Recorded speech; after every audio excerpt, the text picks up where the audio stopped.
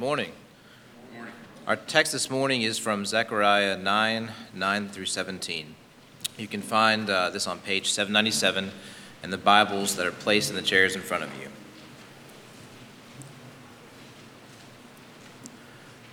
Rejoice greatly, O daughter of Zion. Shout aloud, O daughter of Jerusalem. Behold, your king is coming to you. Righteous and having salvation is he, humble and mounted on a donkey, on a colt, the foal of a donkey.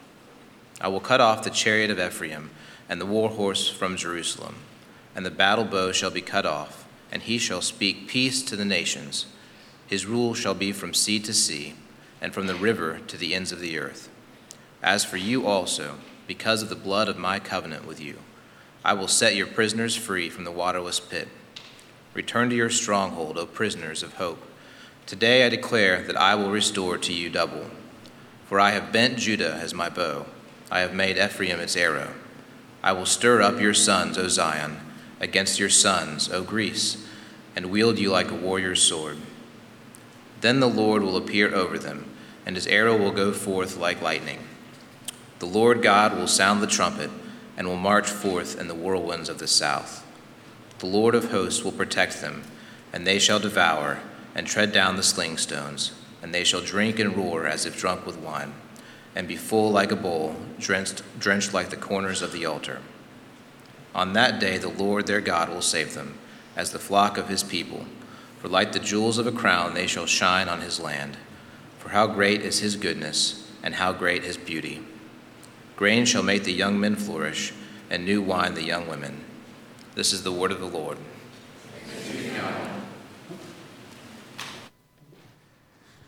You may be seated. Well, I'm so thankful that you all have joined us this morning. I am Ransom Kent. I am the pastor here. Different Ransom from the songs that we sung today. We are just one sermon away after this one from finishing our summer series. I've really enjoyed my study time and preaching time in this series, and I continue to do so. We find ourselves in Zechariah 9 this morning, as we just read. And just to kind of, again, quick context, good to know where these guys are in history. Last week we talked about Haggai. Haggai, his main message for the Israelites was rebuild the temple. Zechariah was his counterpart. And so while Haggai was preaching rebuild, Zechariah was preaching rejoice with a dash of repent in there, here and there. And so we talked last week about how God, in revealing himself and showing who he is to the Israelites, was stirring up their motivations, was helping them to obey. And I think that we can look at Zechariah and a lot of his visions as kind of a zooming in on what that stirring up looks like. Zechariah here is giving very, very good news to the Israelites as they're working on the temple. Zechariah is also interesting because there's no question about it. The motivation that was being brought, the hope for these Israelites was this coming and future king. You can see this in the prophecy we read today. There's this figure coming, this Messiah coming who will fulfill all the things they've been waiting for. And that is certainly good news. But what's interesting for us is 3 of the gospel writers look back at Zechariah and they unquestionably see Jesus. This passage, of course, we see the triumphal entry, right? You have the king, the triumphal king, coming into Jerusalem, riding on a donkey. This is what we celebrate on Palm Sunday, of course. And so as we're looking at this passage today, there's probably 3 or 4 sermons in here. There's a lot of content. You could outline it past, present, future. You could outline it Father, Son, Holy Spirit. You could outline it justification, sanctification, glorification. But really with the context, what we're going to try and focus on this morning is God's motivation for saving his people. God's motivation for saving his people. It's about God accomplishing salvation. And this passage answers, I think, very well, why did he do it? And so let's pray, and then we'll jump in to the text. Father in heaven, you are not only a promise maker, you're a promise keeper. And our hope is found in your sure and secure word. And so this morning, Father, may I not stand in the way of that. May your people hear your gospel. May your people hear what you have to say. May they hear what you have done, what you are doing, and what you're going to do for your people. And may hope rise in our hearts. I pray this in the name of Jesus. Amen.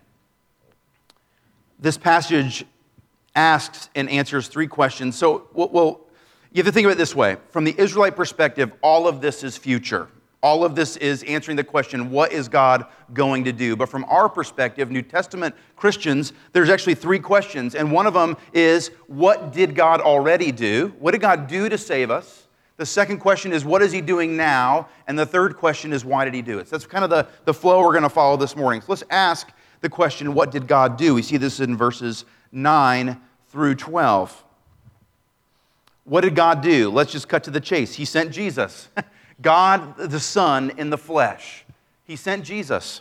Here Jesus in verses 9 through 12 is portrayed as this righteous, perfect, conquering king who brings salvation to His people in a time of peace. Let's take a look. So here Jesus is seen as the King of peace. Look at verse 9 with me. Rejoice greatly, O daughter of Zion. Shout aloud, O daughter of Jerusalem. Behold, your king is coming to you. Humble and mounted on a donkey, on a colt, the foal of a donkey. This is portraying a king of peace. This is particularly exciting for the Israelites because they want a righteous king. They're waiting for a king. They've been waiting for a king that would deliver what they had always hoped. They'd had a bad streak of kings. Since David, who they considered the righteous king, kind of the template for kings, they had had a bunch of bad ones. We've heard about them last summer, didn't we? Bad king, bad king, bad king. In some way, all of the kings failed the people. And in the Israelite religion and the Israelite government, the king acted as a representative, much like a priest for the people. So when the king was not righteous, the people were punished.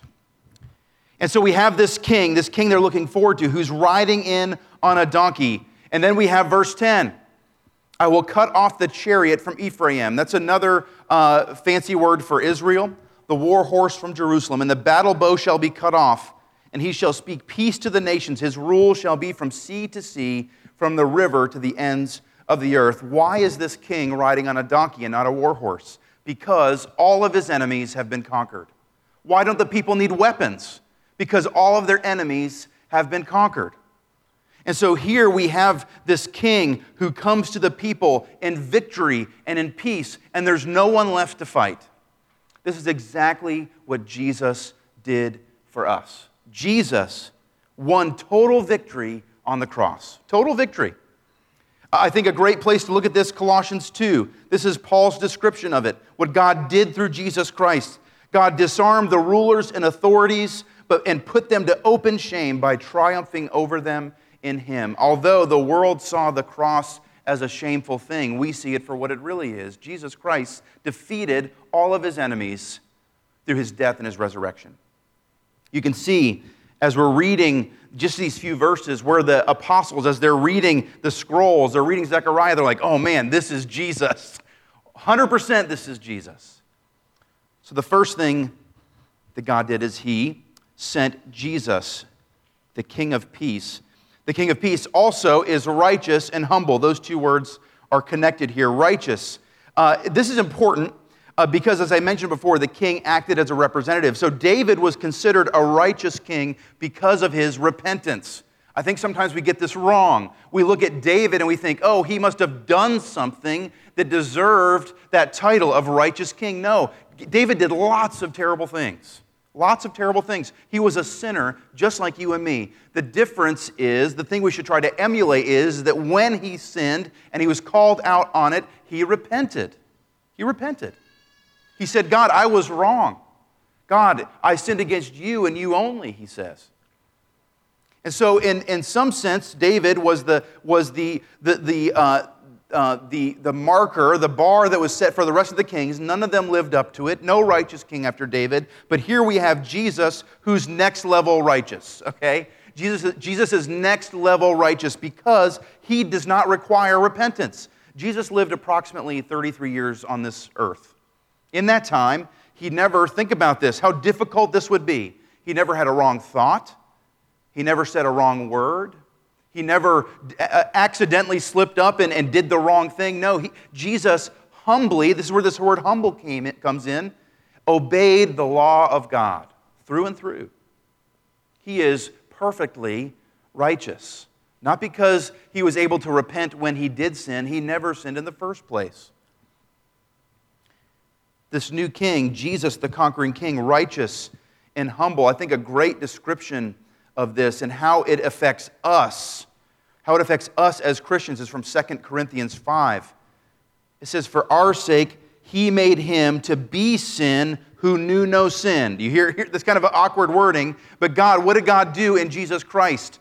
Jesus came, God the Son, and he became sin for us. He became our sin so that we might, what?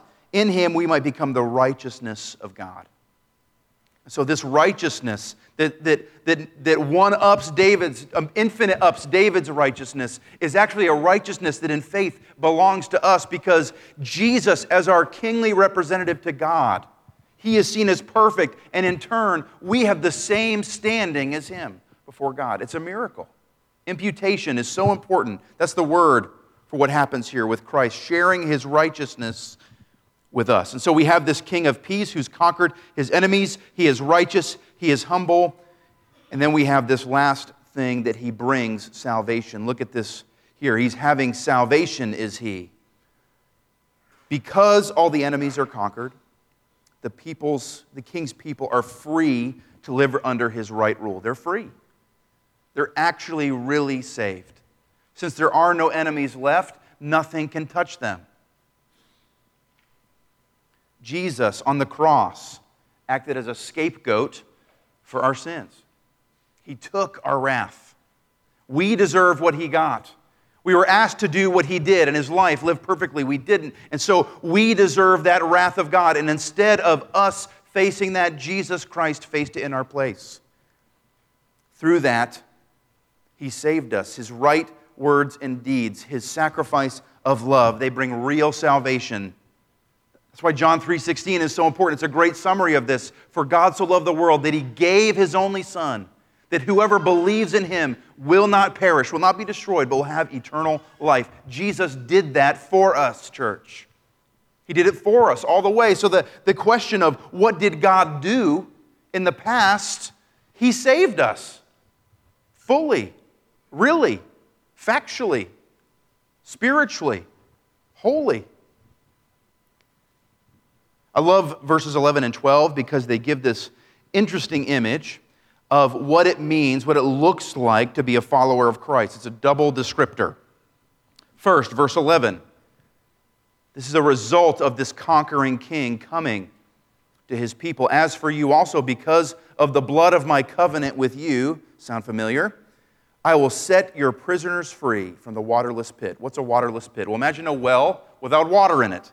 Smooth sides, you can't get out. There's nothing you can do on your own to get out of this pit. So if you're in the pit and you are a prisoner, you have no hope. There's nothing you can do inside of you to get out. Your hope, your salvation is 100% external to your situation. The bad news, and there's some bad news here, is that this is us. This is everyone, in fact. We cannot escape our sin.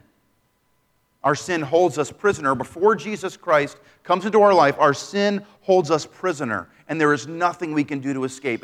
We are held in such a prison that even the good things we do are considered sin without Jesus Christ. But there's good news.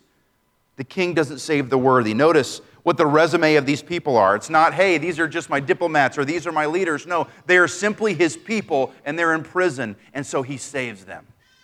He saves them. And so, in this image in verse 11, salvation is enacted by Jesus alone, that it might glorify Jesus Christ, the King of peace, alone. But the image isn't done. I love verse 12. What are we saved to? Faith in the victory of Jesus gives a new reality. Look at verse 12. Return to the stronghold, so the fort. O prisoners of hope, today I declare that I will restore to you double. Listen. we are still prisoners. In Jesus Christ, we are still prisoners. I thought you said we were free, ransom, but listen, we were unable to escape, held captive by our sin in the waterless pit, right? But Jesus Christ, the saving and perfect King, what did He do? He saved us, and now we are held captive. Think about this. We're held captive by something that is real and exciting and rejoicing. We're held captive by hope. And so this salvation that is real and powerful and eternal makes us prisoners of hope. And that's the answer to the question. What did God do? He made us prisoners of hope through Jesus Christ. There's nothing that we have to do to be saved. Jesus Christ did all the work. What must we do? Become followers of Him. Have faith in Him. So as we zoom through, that's the question, what did He do? We go now to the next section, verses 13 through 15, and we ask, what is He doing now? So we see in the past, God saved His people. What is He doing now for them? Look at verses 13 and 14, if you would. For I have bent Judah as my bow. I have made Ephraim its arrow. I will stir up your sons, O Zion, against your sons, O Greece, and wield you like a warrior's sword. Then the Lord will appear over them, and His arrow will go forth like lightning. The Lord God will sound the trumpet, and He will march forth in the whirlwinds of the south. Notice how God is speaking about Himself in this battle. There's a battle going on in this scene. There's a battle. So He's freed His people. He's conquered His enemies. He's won the war. They're going back to their fort to finish up this battle. And what is happening? God is fighting for His people.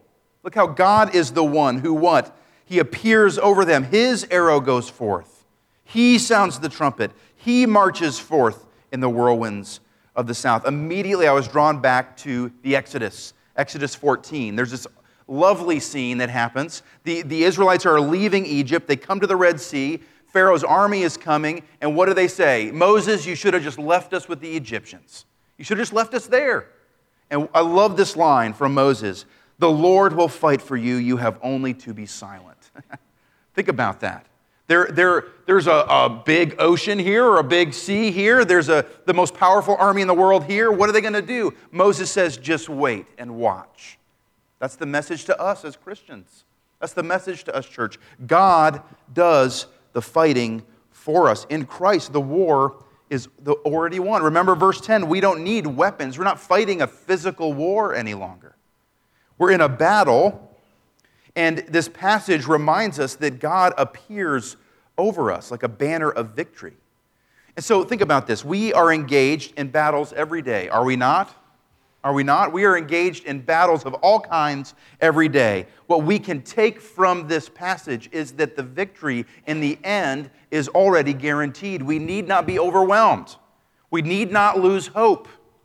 Think of the Israelites. They were dealing with other countries coming in and trying to disrupt the rebuilding of the temple. And so as they're hearing Zechariah say this, they're being reminded, it may seem bleak at times, but God will win the war. And church, I point back to the cross of Christ, and I remind us that God has already won it. The gospel cannot fail. The plan of God cannot be thwarted. And for His glory, which still is beyond me sometimes, He uses broken, sinful people to do His will. Verse 15, there's something else that He's doing now. So God is fighting for us. Verse 15, He is also protecting His people. The Lord of hosts will protect them, and they shall devour and tread down the sling stones, and they shall drink and roar as if drunk with wine, and be full like a bowl, drenched like the corners of the altar. Please don't take this literally, all right? Let's describe what's going on here. Listen, what is happening here is you have this weak Israelite people. They don't feel strong. Remember what happened. They don't have even enough resources to build the temple. And so this message would be encouraging to them because in God, their banner of victory, the one who fights for them, in their weakness, they are strong. Not because of their skills, not because of their resources, not because of anything about them. It's all about their God. And the same goes for us. God protects us. He doesn't give us skills and wisdom and these things so that we can fend for ourselves. He fends for us and He protects us, church. 2 Corinthians 12, Paul's talking very personally about an issue. We still don't know what the issue is really, but he calls it the thorn in his side. And he says this about this thing that plagued him his whole life, this weakness that he had. He says this in 2 Corinthians 12, my grace, this is God speaking to Paul, my grace is sufficient for you. For my power, God speaking, is made perfect in weakness. That's what God said to Paul. And here's Paul's response. Therefore, I will boast all the more gladly of my weaknesses so that the power of Christ may rest upon me. We don't feel protected sometimes, church, I know. But what we must do is boast in our weakness. We will never be able to defend ourselves in whatever scenario is coming, but if we trust in God, if we remember who God is and what He promises to do, whether we believe He's doing it or not, He's protecting us. That's where the strength comes from. That's where glory of God comes from. So what did God do? He saved us through Jesus Christ. What is God doing? He's strengthening us. We come to the question of the day, why did He do it? Why did He do it? We all know ourselves. We know what we do. We know who we are. And if we're really honest, we look at what God has done. It didn't depend on us. We look at what He's doing. It doesn't depend on us. And we think, why would He do this in the first place? The answer comes in verses 16 and 17. On that day, the Lord their God will save them, as the flock of His people, for like the jewels of a crown, they shine on His land. Let's stop there. There's two things here in verse 16. First of all, we are His flock. Why did God do it? We are His flock. We have been purchased by His blood. We belong to Him. We're His possessions. We belong to God, and therefore He did it because we are His, not because we're special. He has chosen us, and we belong to Him. That's the first reason, but there's more texture to it. Keep going. For like the jewels of a crown, they shall shine on His land. So we are not simply possessions that He's redeeming because, well, I guess they belong to me and nobody else is going to take them. No, we are His prized possessions. Look at this. We are precious to Him. He is likening His people like the jewels of His crown. Earlier in Zechariah, He calls the people the apple of His eye. The apple of His eye. We all know what that means. Precious and vulnerable. He looks at them with love, deep love. So why did He send Christ? Why does He contend with us wretched sinners even now? Why did He do it? Because He loves us. We're His prized possessions. And church, listen, God's love for us is our only hope. Our only hope. Only in this triumphant love that God has demonstrated in the past, in the present, and what He promises in the future, it's the only hope we have. There is no other. Only in the hope of what the Father, the Son, and the Holy Spirit have accomplished for us. It's the only hope we have. The only hope we have is in our justification, accomplished by God, our sanctification, accomplished by God, and our glorification, accomplished, you guessed it, by God. It's our only hope. Our only hope in what God has already done for us, what He's doing now, and what He promises to do in the future. And so, listen, this is not fingers crossed, I hope. No, this is a bona fide hope because the things that have been done for us are bona fide, real things.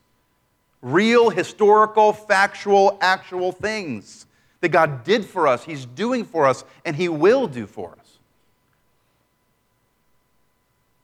And they give us hope because what? They communicate God's love for us. So it says here in verse 16, on that day, I say to us, church, in the future, on that day when Christ returns, on that day, we will see with our own two eyes, probably resurrected eyes, we'll see with our own two eyes the actual defeat of all of God's enemies. It's real now, but in our brokenness, sometimes we don't see it, we don't understand it. But when Jesus Christ comes again and He brings healing in His wings, we will see for ourselves the hope we've been living for. So here's some examples. Let's get specific. Every enemy we face day to day, its day is coming. On that day, the Lord will save us. So think about this. Cancer, its day is coming. Illness, its day is coming. Rebellion, pride in our hearts, its day is coming. Abuse, injustice, guess what? Its day is coming. All the things we face, all the hurt that we feel, all the sadness and loneliness and all the terrible things of the world, its day is marked in God's book and it is coming.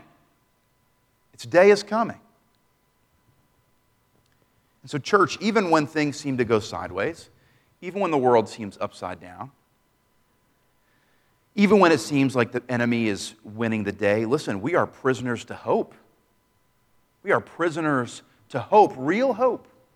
And that we are made prisoners to hope because God has declared over us, and we can't undeclare it, that we are His prized possessions, His people. His people. And this morning, I want to talk to those, just briefly, for those who do not know Christ. Maybe you don't consider yourself someone who follows Christ. Listen, I have bad news for you, and I'm not trying to rub your nose in it. Maybe you're listening online or you're here this morning. This is not like, hey, in your face. No, this is truth. And I've got bad news and I've got some good news. The bad news is, listen, there is no hope like this hope in this world. And maybe some of you in the church need to hear this too. We all grasp onto these things that we think that we can hope in, and they're false, and they're temporary, and they don't deliver. That's bad news. But here's the good news. We have a good God. Look at verse 17. For how great is His goodness, and how great is His beauty. There's this good and beautiful God who has made real hope accessible to every person. Real people. We can have real hope. And it comes through Jesus Christ. Following Jesus Christ. Believing that what He did is actually effective for our salvation. Believing that God has these people, and His people are His prized possession. One author this week I was reading said, from eternity, God has overflowed with love. And I would add to that to and through eternity, He does the same. In creation, what does He do? He declares His love for us. He made it for Adam and Eve. He made it pleasant and perfect, and He dwelt with them. Then, even in the fall, what did He do? Even when we messed it all up, He declares His love for sinners. And then how does He do that? Through redemption in Jesus Christ. In Jesus Christ, God in the flesh, putting Himself on the cross and rising from the grave again. What is God doing? He's declaring His love for His people. And in that day, when He comes to save His people and our eyes are opened and we see God's victory for all eternity, what is that going to be? It's going to be a witnessing of us, the full measure of God's love for us. That's what it is. Now, if you notice each week, the Lord's Supper just so happens to connect very well with the sermon. That's not because I'm clever. It's because the Lord's Supper is the gospel, church. Here we have, in the broken bread and the wine or the juice, we have a visible reminder. We have a visible representation of the past, present, and future. We can be reminded of what Christ done, what is done already for us in Him dying on the cross. We're reminded that God promised through Jesus Christ to be with us and to nourish us and to protect us and fight for us. And this meal is a reminder, a call into that reality. And also, church, this is a rehearsal dinner. That's what it is. We are rehearsing the feast we will have at the end of time when our eyes are opened and we see the outpouring of God's victory and His love for us. And so this morning, let us make it about all those things. That's a lot of things. Pick and choose your favorite because all of them are good news. All of them are good news. And so this morning, if you believe that you're a sinner, you believe that you are in a waterless pit, you could not get out, and you believe that Jesus Christ was the only hope that you had to escape, and you believe that the thing that he did for you has made you a prisoner of hope, you follow him, you're committed to him, imperfectly as it is, God is working your salvation out in you even now. He fights for you, he protects you. If you believe these things, and you have been baptized, and you have made this public profession of faith, come and rehearse this morning. Come and eat. For those of you that don't believe those things, or maybe you're saying in your heart, I don't know. I'd rather have the hope of this world than the hope of Christ. The Scriptures make it very clear. This is not the time or the place for you to come and eat. Wait on it. Wait. So we're going to do this morning is we're going to take a few moments to evaluate, pray silently. I'm going to lead us in a prayer of blessing. After that prayer of blessing, we're going to pray the Lord's Prayer together. If you need the words, they're in your bulletin here. We're going to do that, and then I'll invite the elders forward once we're done with that to distribute the bread and the wine and juice. So let's just take a few moments of quiet prayer.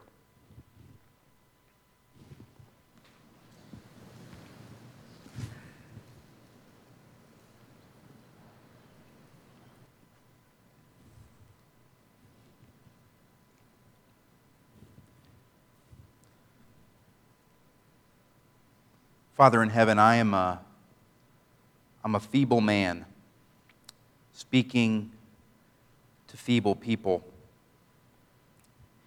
And we are so, more than we know, more than we can imagine, more than we admit, dependent upon you. So this morning I praise you and I thank you that Jesus Christ came to this earth, that he lived that perfect life that we were supposed to, but we never could. Not even Adam and Eve could do it. He lived that perfect life in humble obedience to you.